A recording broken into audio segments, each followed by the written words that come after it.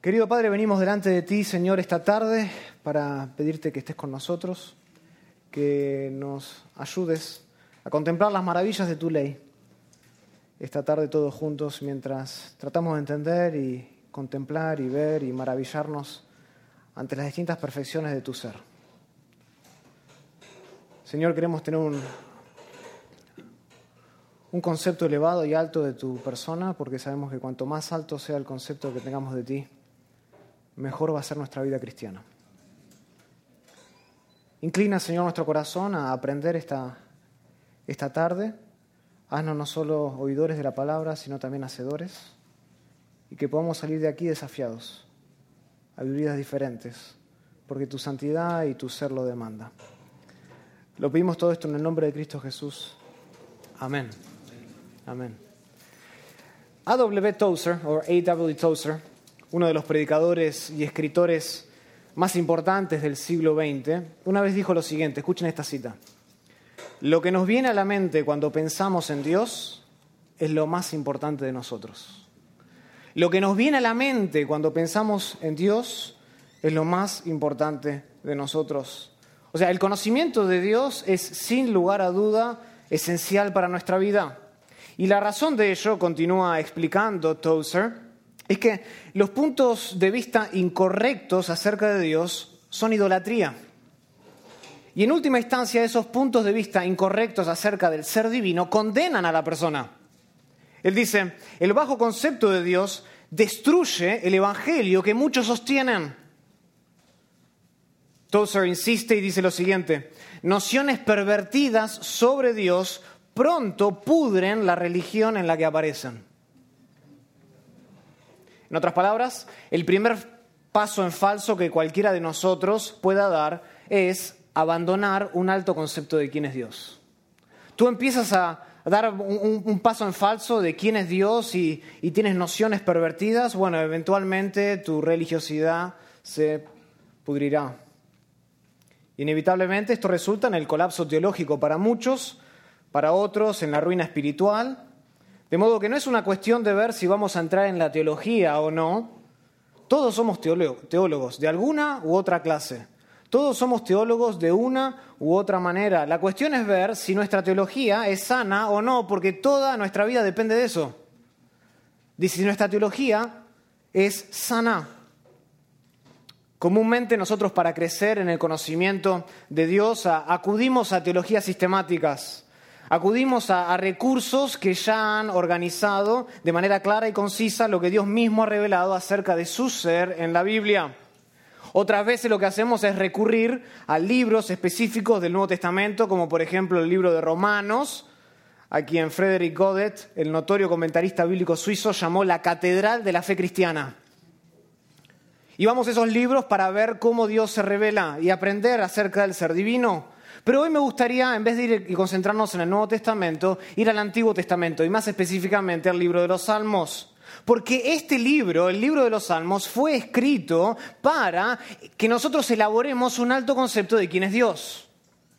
Muchas veces nosotros pensamos que los Salmos son una mera colección de cánticos antiguos. Son una especie de himnario para Israel. Pero la verdad es que el libro de los Salmos es mucho más que eso. De hecho, el propósito general del libro de los Salmos es instructivo más que litúrgico. Y esto queda claro, acompáñenme en sus Biblias, en los Salmos 1 y 2. Porque estos dos salmos, el Salmo 1 y 2, sirven como una especie de introducción, de pórtico principal al resto del Salterio. Y nos dicen y establecen para qué fue escrito todo el libro de los Salmos. El Salmo 1, ustedes lo recuerdan, comienza ¿con qué palabra? Bienaventurado. Empieza con la palabra bienaventurado, que es muy común, por ejemplo, en la literatura sapiencial, en la literatura de la sabiduría. Por ejemplo, este término, bienaventurado, aparece 7 veces en el libro de Proverbios. Un libro claramente sapiencial, que instruye, que es didáctico. Y eso es lo que caracteriza a este tipo de literatura, que es didáctico por naturaleza, que es instructivo, El propósito de este tipo de literatura es enseñar. Como se acuerdan, en Proverbios 1:8 dice: oye, hijo mío, la instrucción de tu padre y no desprecies ¿la qué? La dirección de tu madre. No la desprecies. Hijo, ama la instrucción de tu padre, síguela. Y este propósito instructivo de los Salmos queda confirmado justamente por la repetición de una palabra que vemos en el Salmo 1, versículo 2. Dice: bienaventurado el varón que no anduvo en consejo de malos, ni estuvo en camino de pecadores, ni en silla de escarnecedores se ha sentado, sino que en la ley, dice, de Jehová está su delicia, y en su ley medita de día y de noche. Noten que hay una clara conexión entre el bienaventurado y la ley. Hay una clara conexión entre aquel que encuentra ese estado de dicha, de felicidad, y la ley de Jehová. 2 veces se hace hincapié en este pasaje el hecho de que el bienaventurado es aquel que se deleita en la ley de Jehová y medita en ella de día y de noche. Ahora, lamentablemente, la traducción ley no es la más adecuada en nuestro idioma. Porque nosotros cuando hablamos de ley pensamos en ¿qué? En estatutos, mandatos, regulaciones. Pero el significado más básico de la palabra que en la Reina Valera aparece traducido como ley, en realidad ¿cuál es? Instrucción, enseñanza. Ese es el significado más básico de esta palabra. De hecho, en Proverbios 1:8, cuando dice: oye, hijo mío, la instrucción de tu padre y no desprecies la dirección de tu madre, la palabra dirección es Torah, es la misma palabra que aparece aquí en el Salmo 1 y 2. Habla de dirección, habla de instrucción, habla de enseñanza, tiene un sentido mucho más amplio, como queda establecido en el mismo contexto del Salmo 1. Noten que hay un contraste, dice: bienaventurado el varón que no anduvo en consejo de malos, ni estuvo en camino de pecadores, ni en silla de escarnecedores se ha sentado, sino hay un contraste: en la ley de Jehová está su delicia. Y el contraste está en la ley contra los consejos de los malos, no las leyes de los malos, no las regulaciones de los malos, no los mandatos de los malos, los consejos de los malos, la dirección de los malos. Eso es lo que se está enseñando en el Salmo 1. O sea, no es la mejor traducción la palabra ley. Una mejor traducción sería instrucción, la enseñanza. El bienaventurado es aquel que se deleita en la enseñanza de Jehová de día y de noche. Esto quiere decir que el libro de los Salmos es una guía llena de principios divinos. Es una guía llena de instrucciones divinas que nos enseñan a nosotros a andar en el camino de la bienaventuranza. ¿Cómo llegar a alcanzar ese estado de dicha del Salmo 1? Bueno, el libro de los Salmos nos lo enseña. Y entre todos los principios, entre todas las enseñanzas que hay una que es fundamental en el libro de los Salmos. Y por eso viene el Salmo 2 después. No porque el Salmo 1 se escribió primero, no porque el Salmo 2 se escribió después. Están ahí porque sirven de introducción al Salterio. Y el Salmo 2 define algo fundamental que tú y yo debemos entender de Dios. Y hay un principio, hay un tema que en el Salmo 2 se introduce, que domina, por así decirlo, todo lo que viene a continuación en el resto del Salterio. Ahora, esto no quiere decir que no hayan otros temas relevantes en el libro de los Salmos, por supuesto que los hay. Pero todo el contenido de los Salmos, de tapa a tapa, está dominado y está subordinado al hecho de que Dios reina. De que Dios reina. Ese es el tema fundamental del libro de los Salmos. Dios reina. Este es el mensaje más básico y es la verdad que sostiene el resto de la teología. El hecho de que Dios reina. Como bien señala un comentarista, él dice: nada sobre Dios, nada sobre el mundo, nada sobre la humanidad o la vida de fe podrá aprenderse y podrá comprenderse adecuadamente al margen de esta afirmación básica. Increíble. Nada acerca de Dios se puede entender adecuadamente si no entendemos esta doctrina principal, cardinal. Todo gira en torno a la doctrina del reino de Dios en el libro de los Salmos. Ese es el tema predominante, más básico y fundamental. Y en el Salmo 2 vemos acerca de eso. Y no tenemos mucho tiempo para meternos en el Salmo 2. Pero en el Salmo 2, específicamente en el versículo 4, queda estipulado el hecho de que Dios reina. Noten, en sus Biblias dice que el que mora en los cielos se reirá. El Señor se burlará de ellos. El Salmo 2 establece este principio fundamental cuando dice que Dios mora muy por encima de nosotros. Literalmente el texto dice que el Señor se sienta en los cielos. Se sienta en los cielos. ¿En alusión a qué? Al trono que Él tiene por encima de todas las cosas como Rey del universo. Él se sienta por encima de todo. Dios es Rey absoluto y hace lo que se le antoja y lo que le place, y no hay otra verdad más elemental y fundamental para nosotros que esta. Todo esto, y podríamos hablar muchísimo más del poder introductorio que tiene el Salmo 1 y Salmo 2, pero todo esto por lo menos indica que el libro de los Salmos enseña teología. El libro de los Salmos enseña teología sobre el Rey entronizado en las alturas de los cielos. Él reina, y el libro de los Salmos nos instruye acerca de quién es este Dios. Por tanto, no hay mejor lugar para elaborar un alto concepto de quién es Dios que el libro de los Salmos. No hay un mejor lugar. Tenemos que dejar de ver los Salmos, hermanos, como si fueran meramente cánticos antiguos. Tenemos que dejar de verlos como si fuesen esa lectura devocional de la mañana. Son mucho más que eso. Son una fuente muy profunda que nos enseñan sobre la naturaleza de quién es Dios. Y el libro de los Salmos hace contundentes afirmaciones de la persona de Dios, de la existencia de Dios, de las perfecciones de Dios. Y reiteradamente declara características esenciales de su naturaleza.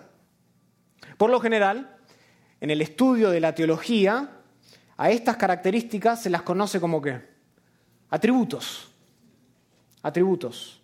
Pero es mejor utilizar el término perfecciones. Yo lo prefiero así, hay otros comentaristas y teólogos que también lo prefieren. Hablar de perfecciones en vez de atributos. ¿Por qué? Porque las características de Dios son esencialmente todas perfectas. El término atributos no especifica inherentemente que las características de Dios son perfectas y puede sugerir que estas características se originan en el concepto que nosotros tenemos de Dios y no en Dios mismo. Entonces, para evitar eso, es mejor hablar de las perfecciones de Dios en vez de los atributos de Dios. Así que vamos a tener que cambiar el título.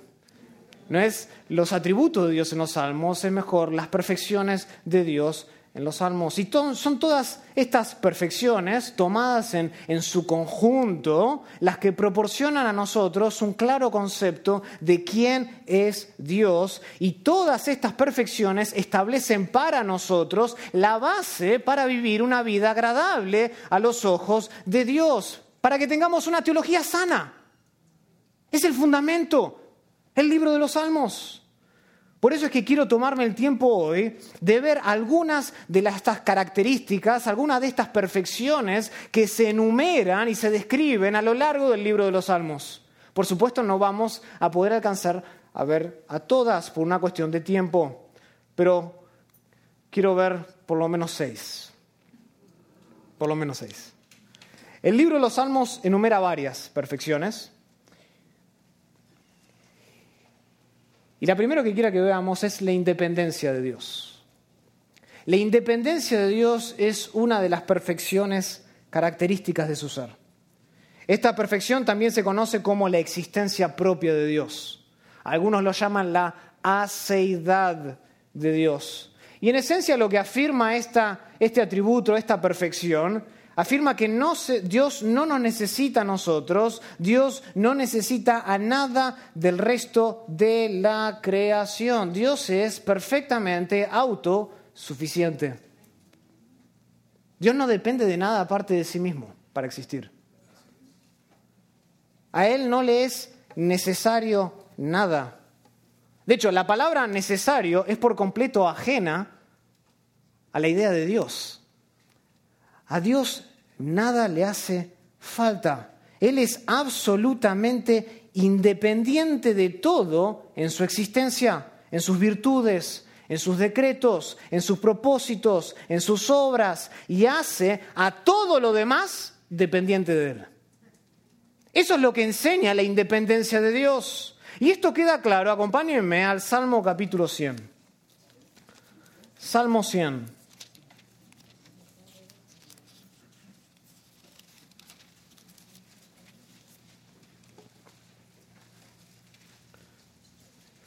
Salmo 100 comienza así, dice: reconoced alegres a Dios, habitantes de toda la tierra.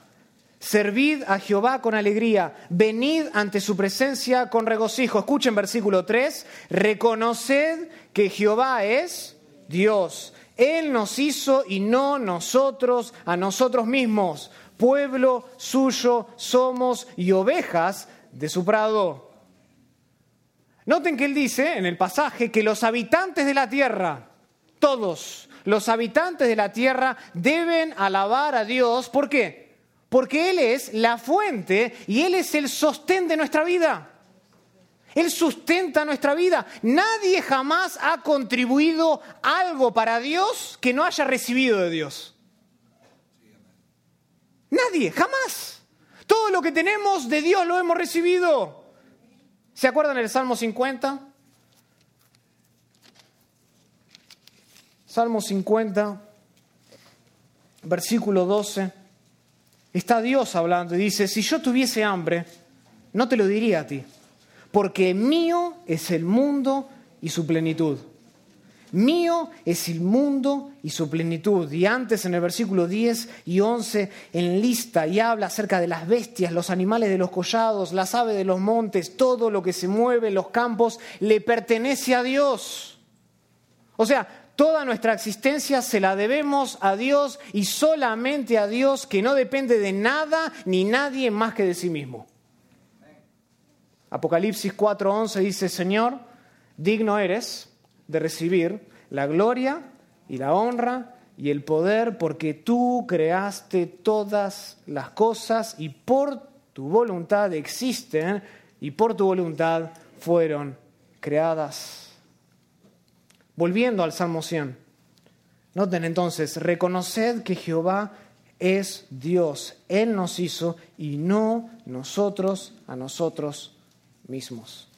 Y noten que ahí el salmista utiliza el nombre propio de Jehová, el nombre personal de Dios. Lo llama Jehová. Dice: reconoced que Jehová es Dios. No dice reconoced que hay un solo Dios. No dice reconoced que Dios es autosuficiente. Dice reconoced que Jehová es Dios. ¿Y por qué pone Jehová acá?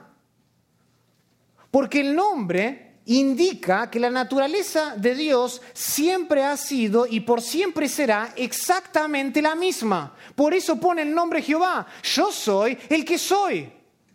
Yo existo. Éxodo 3:14. Dios no depende de ninguna parte de la creación para su existencia.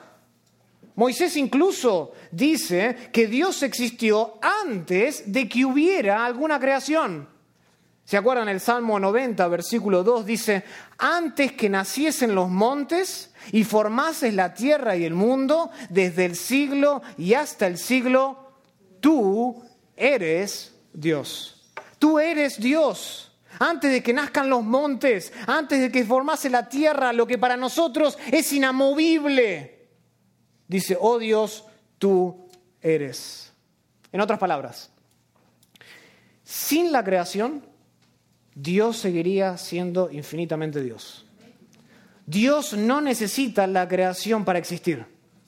Sin la creación, Dios seguiría siendo infinitamente y perfectamente Dios. Todo podría desaparecer en un instante, pero Dios necesariamente existe para siempre porque su naturaleza divina es cualitativamente diferente a la nuestra. Él es superior a nosotros. No necesita que lo sostengan de ninguna manera. Esa es la independencia de Dios. Esa es la aseidad de Dios. La existencia propia de Dios. Y creo que el problema de hoy en muchas iglesias es que tenemos una idea muy mediocre de quién es Dios. Y el problema es que tenemos un muy alto concepto de nosotros mismos y un muy bajo concepto de quién es Él. Y entonces hacemos una caricatura de Dios pensando que Él nos está ahí rogando como si nos necesitase para algo. Y exhortamos a la iglesia, Dios te necesita, cuando en realidad Él no necesita que nadie lo sostenga. Él es cualitativamente diferente y muy superior a nosotros. Y si tú quieres tener un alto concepto de Dios, tienes que comenzar aquí, reconociendo que Jehová es Dios y Él nos hizo a nosotros y no nosotros a nosotros mismos. Otra perfección de Dios que aparece en el libro de los Salmos es su inmutabilidad. Vimos la independencia, vayamos a la inmutabilidad de Dios. Porque la inmutabilidad de Dios está estrechamente relacionada, está conectada con su independencia. La inmutabilidad de Dios es esa perfección por la cual Dios está desprovista de todo cambio. Dios no cambia, no solo en su naturaleza, sino también en sus perfecciones. Dios no cambia tampoco en sus propósitos, Dios no cambia tampoco en sus promesas. Acompáñenme, por ejemplo, ahí nomás, al Salmo 102.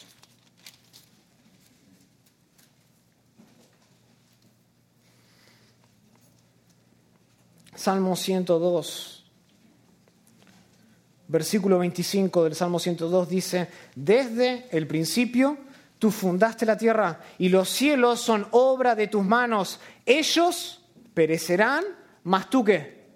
Permanecerás. Y todos ellos como una vestidura se envejecerán, como un vestido los mudarás y serán mudados, pero tú eres el mismo y tus años no acabarán.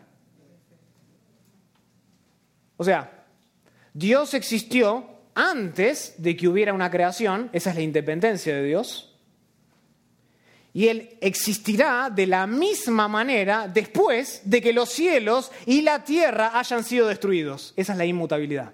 Vean cómo ambas se conectan, la independencia con la inmutabilidad. Dice el texto, ellos perecerán, mas tú permanecerás. Literalmente el texto dice que Dios se mantendrá de pie. Dios se mantendrá de pie en alusión a ¿qué? A su perfecta inalterabilidad. Dios es inalterable.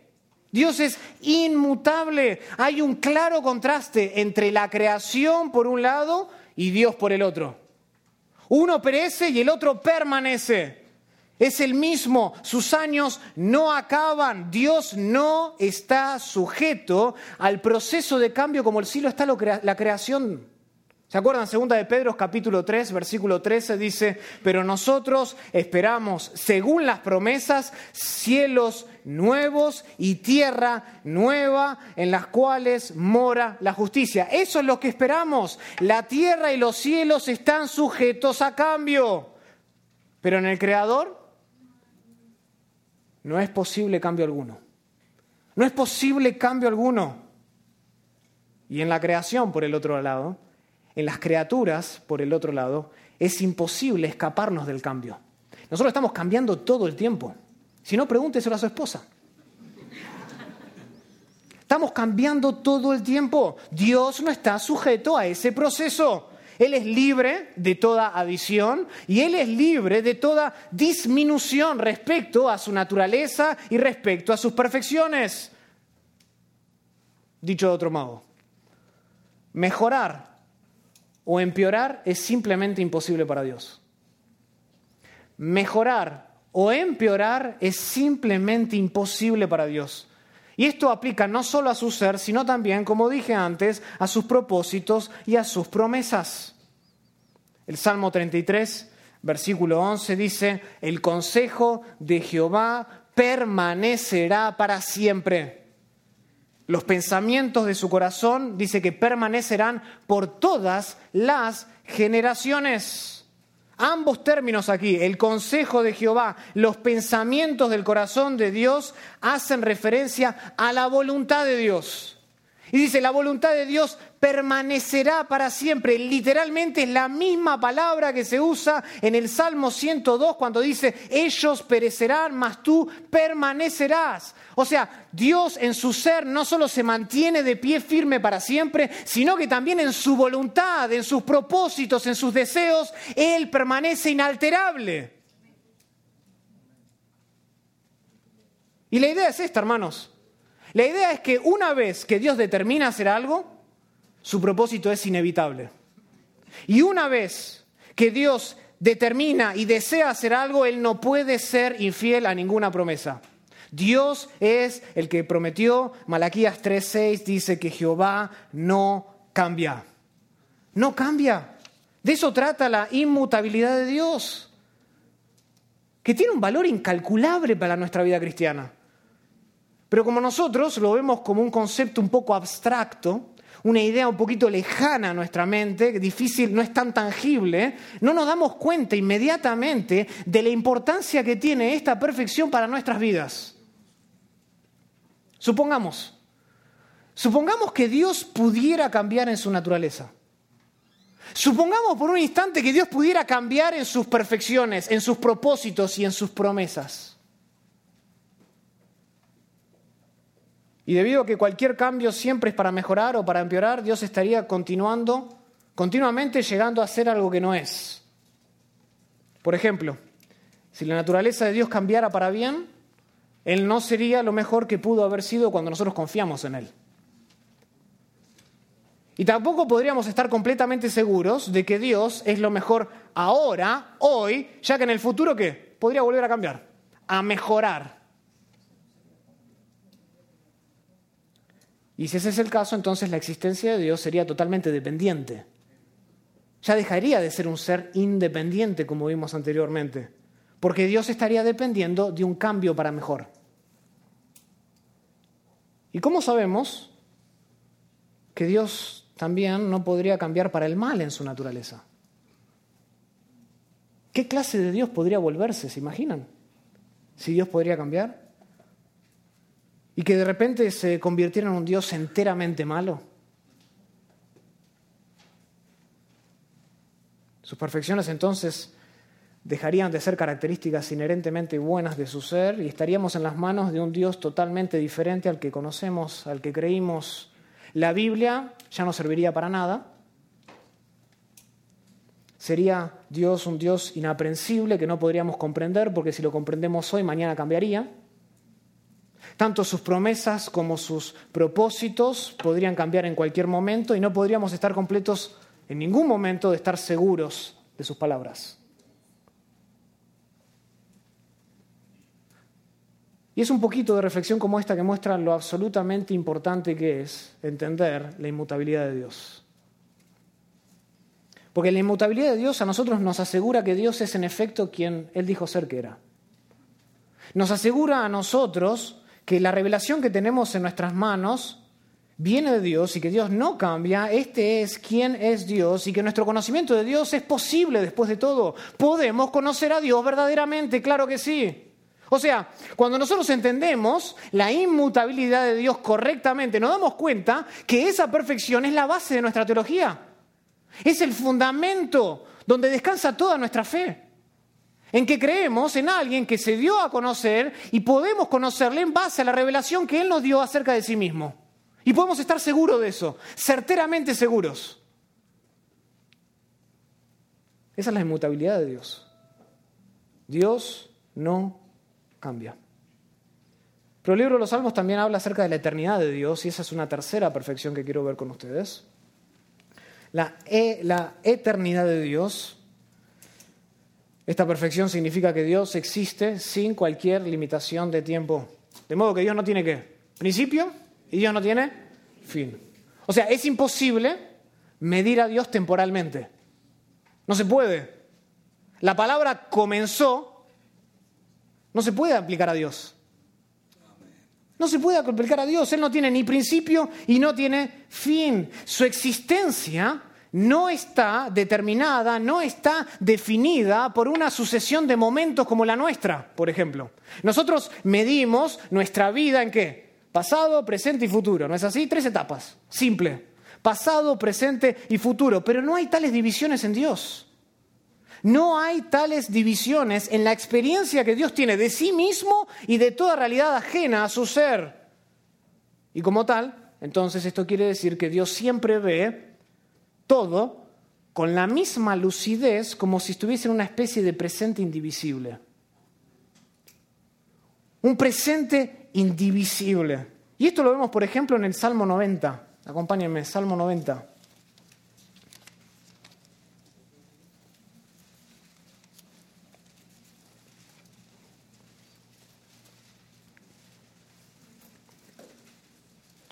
Salmo 90, versículo 4, Moisés está orando y dice: porque 1000 años delante de sus ojos son como el día de ayer que pasó y como una de las vigilias de la noche. Ahora, a veces para nosotros es difícil recordar acontecimientos que ocurrieron hace varios meses o hace varios años atrás. Tenemos dificultades para traer a la memoria esos detalles, esos momentos. En algunos casos nosotros ni siquiera podemos traer a la memoria detalles específicos de acontecimientos que transcurrieron tal vez la semana pasada. Ahora, ¿ustedes se imaginan si nosotros pudiéramos vivir casi 1000 años como vivió Matusalén? Estaríamos en problemas. La verdad es que si nosotros viviríamos esa cantidad de años, recordaríamos muy poco. Y la claridad de esos recuerdos sería muy difusa, muy ambigua. Nuestra mente retrocede en el tiempo hasta que desaparece en una especie de niebla del pasado. Es difícil, es difuso para nosotros recordar todos los detalles. Pero aquí Moisés declara que para Dios, dice, 1000 años son como el día de ayer. 1000 años son como el día de ayer. O sea, Dios ve todo con gran claridad y en forma vívida, como que si recién hubiese ocurrido.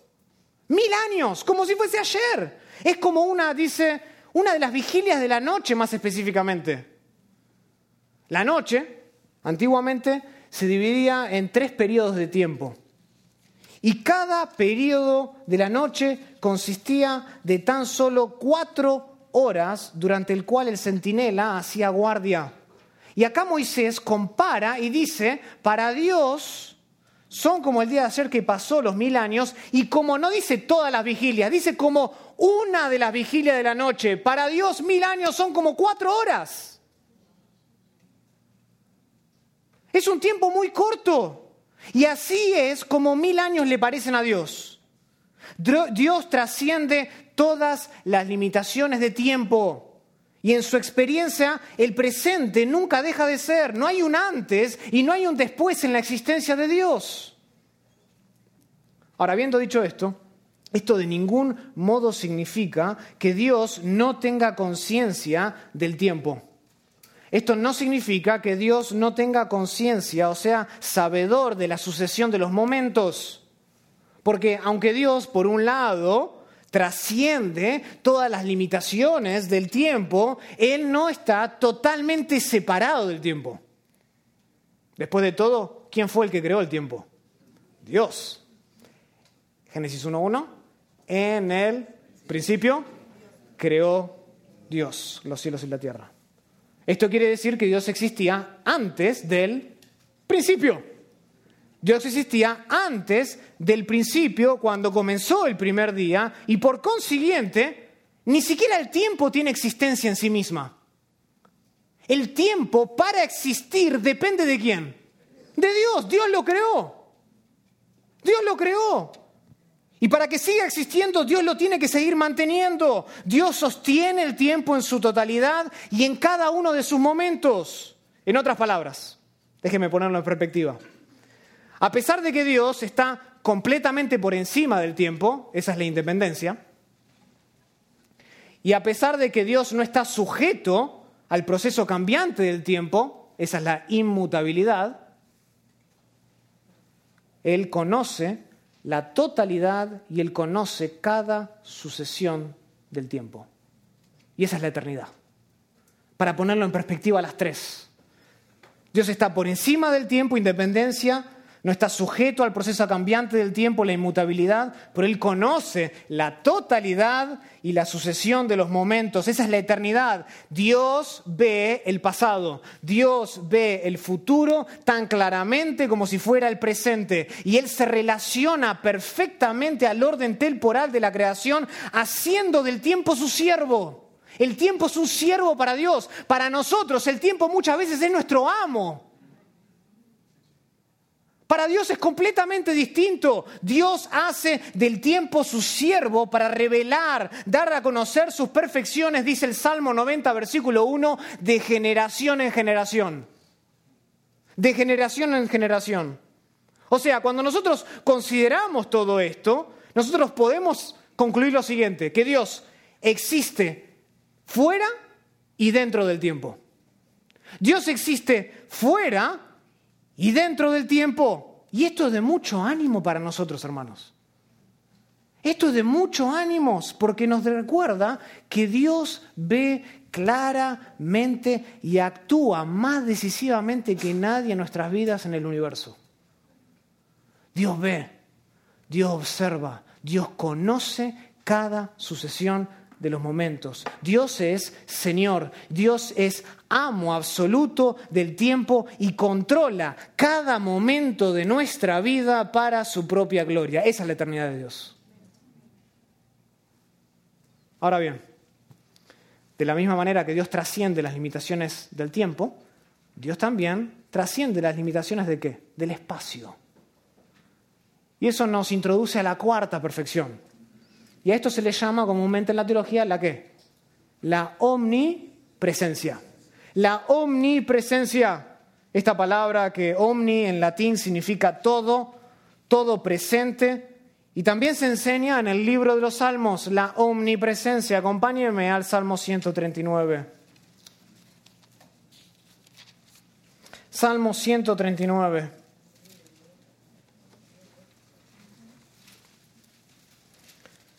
Este salmo es una hermosa ilustración de la omnipresencia de Dios, de que Dios está aquí, de que Dios está en todas partes, de que Dios está cerca de todo y está junto a todos. Esa es la omnipresencia de Dios.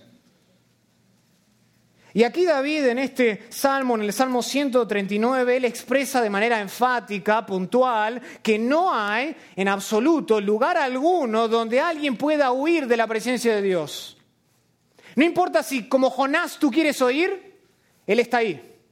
A donde quiera que tú vayas. Y el versículo 7 del Salmo 139, David pregunta y dice, ¿a dónde me iré de tu espíritu? ¿Y a dónde huiré de tu presencia? Y la pregunta es una pregunta retórica. David conoce la respuesta, ¿a dónde huiré? ¿A dónde me iré? Y la respuesta es obvia, es clara. Desde el más alto cielo hasta las profundidades de la tierra, hasta las profundidades del mar, Dios está presente siempre, en todas partes, al mismo tiempo, con la totalidad de su ser. Noten versículo 8. Si subiese a los cielos, allí estás tú. Y si en el Seol hiciese estrado, he aquí, allí tú estás. Si tomare las alas del alba y habitar en el extremo del mar, aún allí me guiará tu mano y me asirá tu diestra. No hay escapatoria de la presencia divina. No hay escapatoria de la presencia de Dios. Ni siquiera el lugar más oscuro es una limitación para Dios. Noten lo que dice después.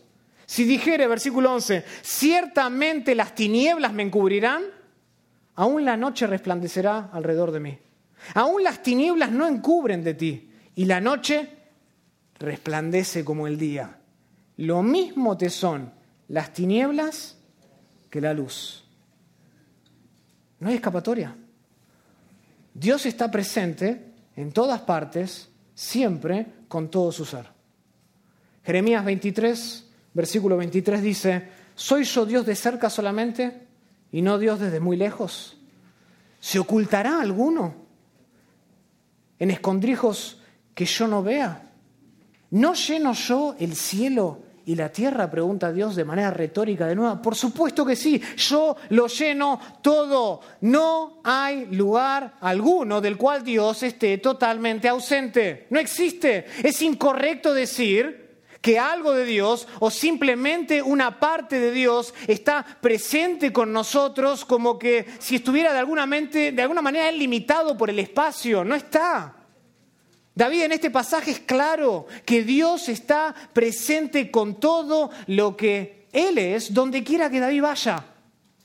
Con todo, no con una parte. Por tanto, nosotros podemos afirmar que no existe tal cosa como la ausencia divina. No existe.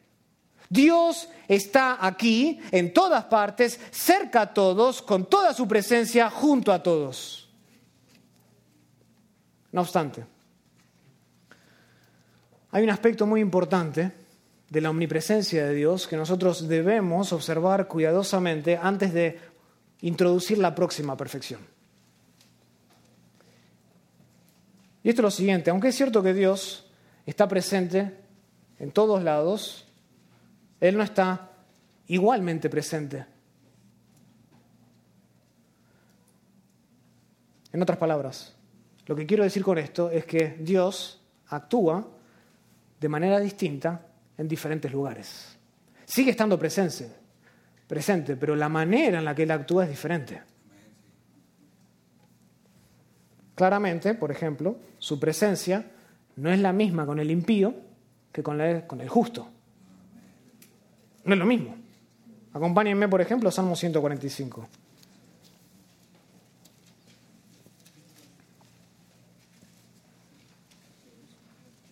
Salmo 145.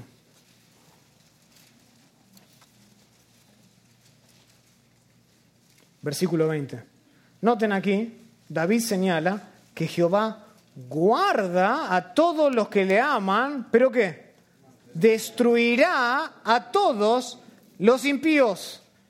En el idioma original aquí hay un evidente juego de palabras entre la palabra guardar y la palabra destruir. Son muy similares en cuestión de sonido, en términos fonéticos. Y esto indica que a veces Dios está presente en lugares para bendecir y en otros lugares Él está presente ¿para qué? Para maldecir. De hecho, eso lo sabemos del Salmo 1, versículo 6, que el camino de los malos, del impío, perecerá.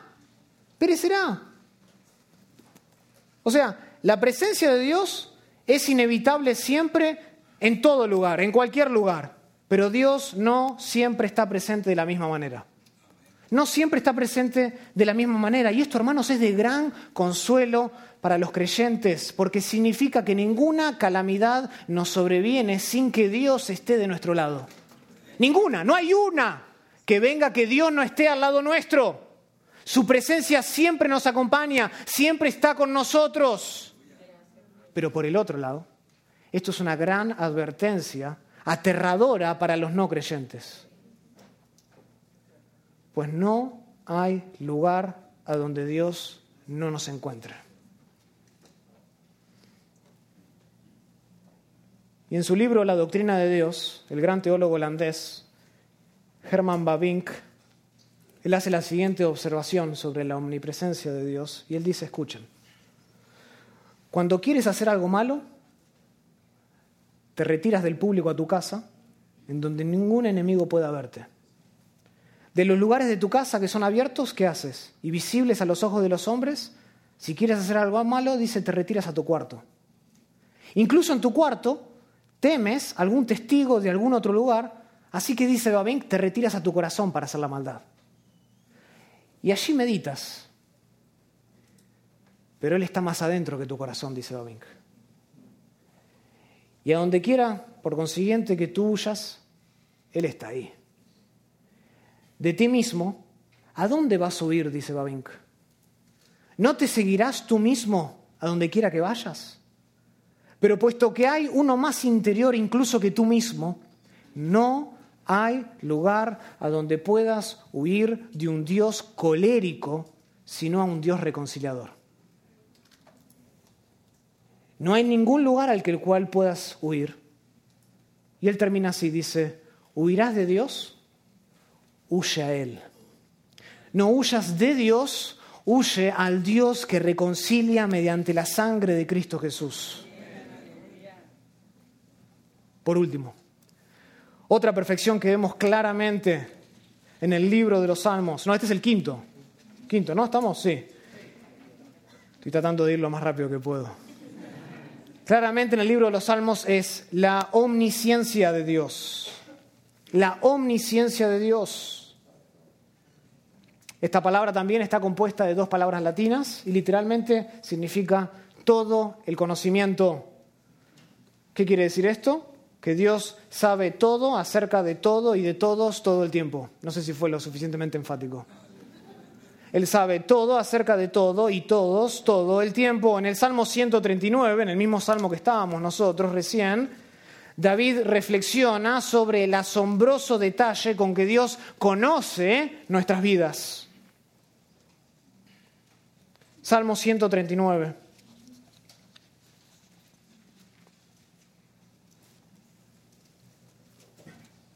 Versículo 1 dice así: Oh Jehová, tú me has examinado y tú me has conocido. Tú has conocido, dice, mi sentarme y mi levantarme. Has entendido desde lejos mis pensamientos. Has escudriñado mi andar y mi reposo, y todos mis caminos te son conocidos. Todos. Noten que el conocimiento de Dios es sumamente, por un lado, específico y por el otro lado, eterno. Él conoce todas las cosas acerca de nosotros y Él conoce específicamente cada cosa acerca de nosotros. Cada movimiento, dice, que David hacía, Dios ya lo conocía de antemano. Antes de que Él lo hiciese, Dios ya lo conocía. Y esto queda claro por la expresión en el versículo 2 que dice: tú has conocido mi sentarme y tú has conocido mi levantarme todo mi día. Has entendido, dice, desde lejos mis pensamientos. Esa frase desde lejos no se refiere a distancia, porque Dios no está lejos, sino que se refiere a tiempo. Desde antes, desde la antigüedad, tú conocías mi sentar y mi levantar. Tú has conocido desde la antigüedad mis pensamientos. Es decir, como Dios precede a todas las cosas, esa es la independencia, su conocimiento nunca se deriva de realidades externas a su ser. Romanos 11:34 dice: ¿quién entendió la mente del Señor? ¿O quién fue su consejero? ¿Quién fue su consejero? Nadie. Su conocimiento Él no lo deriva de lo externo. Dios no tiene necesidad de aprender. ¿No sería lindo eso para ir a la escuela? Dios no tiene necesidad de aprender. Ni tampoco puede aprender. ¿Por qué? Porque Él es inmutable. O sea, si Dios pudiese en algún momento aprender, o si en alguna manera Él pudiese recibir en su mente un conocimiento que antes Él no poseía, en ese momento Él sería dependiente a ese conocimiento. Y sería inferior a sí mismo. Su propia eternidad entonces nos enseña que Dios conoce nuestro futuro con tanta seguridad como el pasado y el presente, de modo que Él ve todo de nosotros claramente y sin esfuerzo alguno. No es que está sudando desde el cielo a ver qué está pasando aquí, yendo a 1000 revoluciones. Él lo sabe todo. Todas las cosas, dice Hebreos 4:13, que están desnudas delante de sus ojos, ante quien nosotros debemos dar cuenta. En las palabras de Babín, que él dice: todas las cosas están eternamente presentes en su visión mental. Todas las cosas están presentes. Dios dice, incluso conoce las palabras que hemos de hablar antes de que las digamos. Noten, versículo 3 del Salmo 139, has escudriñado mi andar, has escudriñado mi reposo, y todos mis caminos te son conocidos, pues aún, dice, no está la palabra en mi lengua, y he aquí, oh Jehová, tú la sabes toda. Esto es increíble. No está la palabra en nuestra lengua y Dios la conoce. Dios conoce siempre, con todo el nivel de detalle y a la perfección, lo que estamos a punto de decir. No hay nada de nosotros que esté más allá del conocimiento exhaustivo e inmediato de Dios. Dios conoce todos los días de nuestra vida antes de que nazcamos. Versículo 16 del Salmo 139 dice, vamos a leer del 13, porque tú formaste mis entrañas y tú me hiciste en el vientre de mi madre. Te alabaré, porque formidables y maravillosas son tus obras. Estoy maravillado. Y esta palabra maravillado tiene que ver más con aterrorizado que realmente con la boca abierta, Y mi alma lo sabe muy bien. No fue encubierto de ti mi cuerpo, bien que en oculto fui formado y entretejido en lo más profundo de la tierra. Noten versículo 16, qué hermoso, para hablar encima en contra del aborto. Mi embrión vieron tus ojos, y si pueden ver es porque están con vida. Mi embrión vieron tus ojos, y en tus libros estaban escritas todas aquellas cosas que fueron luego formadas. En tu libro, dice, estaban escritas todas aquellas cosas que fueron luego formadas. Literalmente dice el texto, en tu libro fueron escritos todos mis días. Todos mis días. Aquí David afirma que el conocimiento de Dios se extiende a cada día de nuestra vida. Y en cierto sentido, cada momento de nuestra vida fue escrito por Dios antes de que sucediera. El Salmos 31, versículo 15 dice, en tus manos están mis tiempos. Él los controla, Él lo ha escrito en el libro, Él lo ha fijado. Por tanto, Dios no está descubriendo cosas de nosotros. Nada nuevo, no hay nada que sorprenda a Dios de nosotros, por así decirlo. Cuando hacemos algo o cuando no hacemos algo. Y esto es increíblemente dulce para nosotros como creyentes. Como dice Tozer en su excelente libro El conocimiento del Dios Santo, él dice así: ningún enredador nos puede delatar ante él. Ningún enemigo puede hacer que valga su acusación. Ningún pasado, escuchen, ningún pasado vergonzoso puede salir dando tumbos de algún escondido rincón para humillarnos y revelar nuestro pasado. Ninguna debilidad insospechada de nuestra personalidad puede salir a la luz para hacer que Dios sea parte de nosotros, porque Él nos conocía por completo antes que nosotros le conociésemos a Él. Y nos llamó a sí mismos con pleno conocimiento de todo lo que existía en contra nuestra. A pesar de todas esas cosas que existían en nuestra contra, Dios las conocía y Dios nos amó igual. Increíblemente dulce. Por último, sexto, en el libro de los Salmos vemos otra perfección de Dios, que comúnmente se conoce como la omnipotencia. Otra palabra igual latina, y es idéntica a nuestro término que tenemos en castellano, todopoderoso. Eso es lo que significa. Omnipotencia es todopoderoso en castellano. Esta palabra aparece un total de 56 veces en toda la Biblia y siempre se refiere a Dios. Nunca se refiere a nadie más que a Dios. Esto quiere decir que solamente Dios posee esta perfección y no la comparte con nadie. David, por ejemplo, en el Salmo 62, Salmo 62,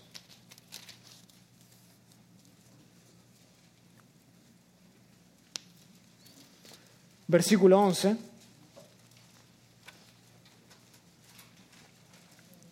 dice así, Salmo 62, versículo 11, una vez habló Dios, dos veces he oído esto, que de Dios es el poder.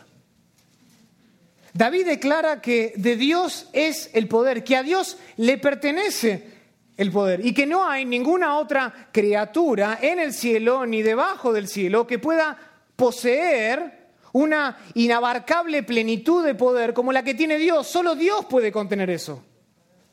Y todos sus actos son realizados sin esfuerzo alguno realmente, porque Él posee la capacidad de hacerlo. Dicho de otro modo, Dios no tiene que recuperar energías nunca. No tiene que recuperar energías como nosotros, que tenemos que dormir. Su independencia, como dijimos al principio, hace totalmente innecesario que Él busque fuera de sí algo para renovarse. Porque Él es autosuficiente. Si Él tendría que descansar para renovarse, dejaría de ser autosuficiente. Dios siempre tiene el poder para hacer todo lo que decida hacer. Por eso, ¿se acuerdan? En el Salmo 115, versículo 3, el salmista dice, nuestro Dios está en los cielos, porque Él está entronado, Él es el Rey entronizado, y dice, todo lo que quiso, ha hecho. Y de hecho, acompáñenme ahí al Salmo 115, porque quiero que vean esto. Salmo 115.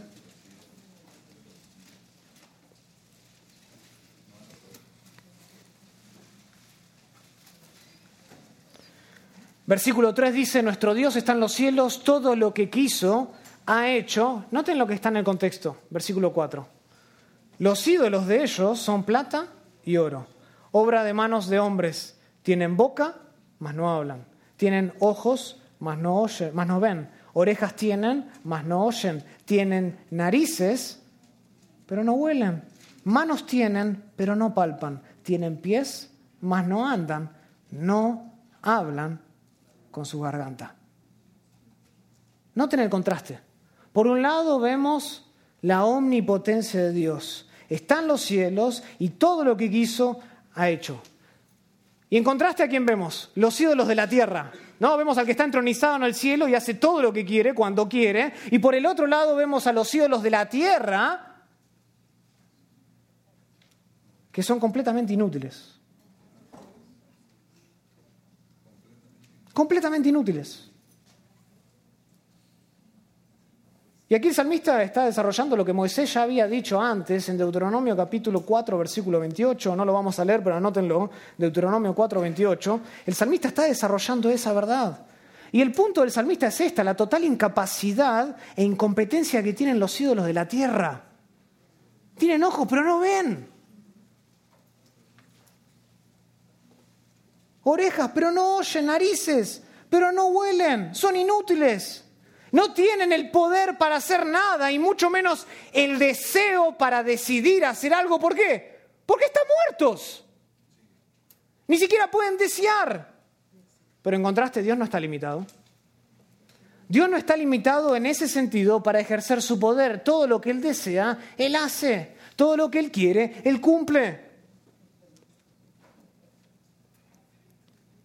Así y todo, hay algunas cosas que Dios no puede hacer. ¿O no? Hay algunas cosas que Dios no puede hacer. Por ejemplo, Dios no puede mentir. En Tito 1:2 se le llama literalmente el Dios que nunca miente.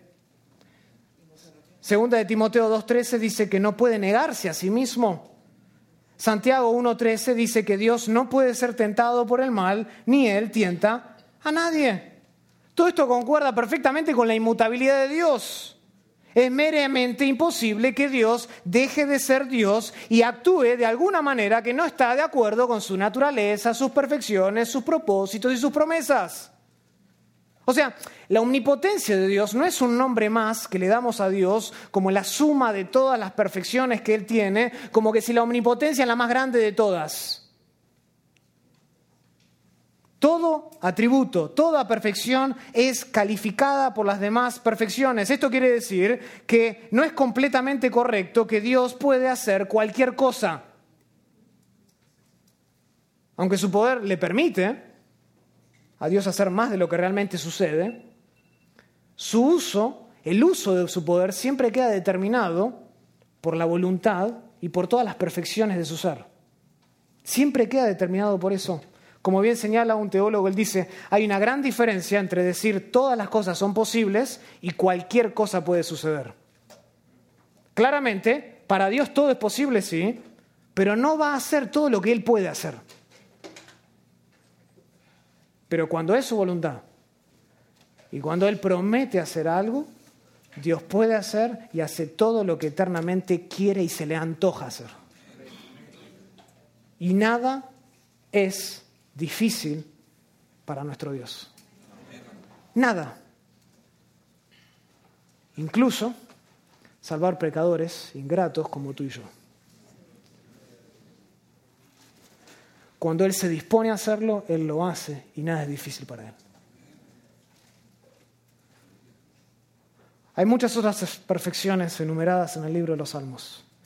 Y podríamos estar toda la tarde y todo el día viendo estas perfecciones y estoy seguro que mañana también van a escuchar otras perfecciones siendo anunciadas desde el púlpito. Pero estas 6 que vimos hoy son suficientes para demostrar que el libro de los Salmos es instructivo. Que el libro de los Salmos es didáctico por naturaleza. Que el libro de los Salmos es más que una colección de cánticos. Que es más que un devocional de la mañana con café y pan. Que el libro de los Salmos nos enseña teología robusta. Y así como está la teología de Pablo en el Nuevo Testamento y la teología de Pedro en el Nuevo Testamento y la teología de Juan en el Nuevo Testamento, también podemos desarrollar una teología profunda de quién es Dios en el libro de los Salmos. Y mi oración, hermanos, es esta. Es que nuestra idea de Dios se aproxime lo más posible al verdadero ser de Dios revelado en el libro de los Salmos. Que ustedes vengan sistemáticamente a la clase de los Salmos todos los días y sean instruidos para conocer quién es Dios. Porque cuanto más su idea de quién es Dios se aproxima a la realidad de quién es Dios, usted podrá vivir una vida entregada a Dios para su gloria siempre. Pero cada vez que usted abriga una noción incorrecta en su mente del ser divino, usted está un paso más cerca de la ruina espiritual. Estudiemos los Salmos sistemáticamente, profundamente, teológicamente, para luchar contra esa tentación que tenemos de abandonar en nuestras vidas una visión correcta de Dios. Que Dios nos guarde, que Dios nos cuide y que su palabra sea una práctica en nuestras vidas todos los días. Oremos al Señor. Querido Padre, te damos gracias por tu palabra. Gracias, Señor, porque el libro de los Salmos nos enseña y mucho acerca de quién tú eres. El problema es que muchas veces no estamos dispuestos a poner el trabajo. Nos acercamos al libro de los Salmos como si fuese una lectura más. Y superficialmente leemos los Salmos sin realmente estudiarlos.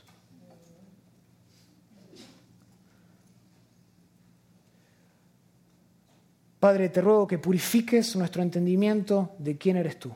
Que lo purgues a través del poder transformador, como lo hemos visto revelado en el libro de los Salmos. Ayúdanos a tener una visión cada vez más alta de quién tú eres y una visión cada vez más baja de quién somos nosotros. Porque solo así podremos vivir en dependencia de ti todos los días para la gloria de ti y la exaltación de tu nombre, en cuyo nombre oramos. Amén.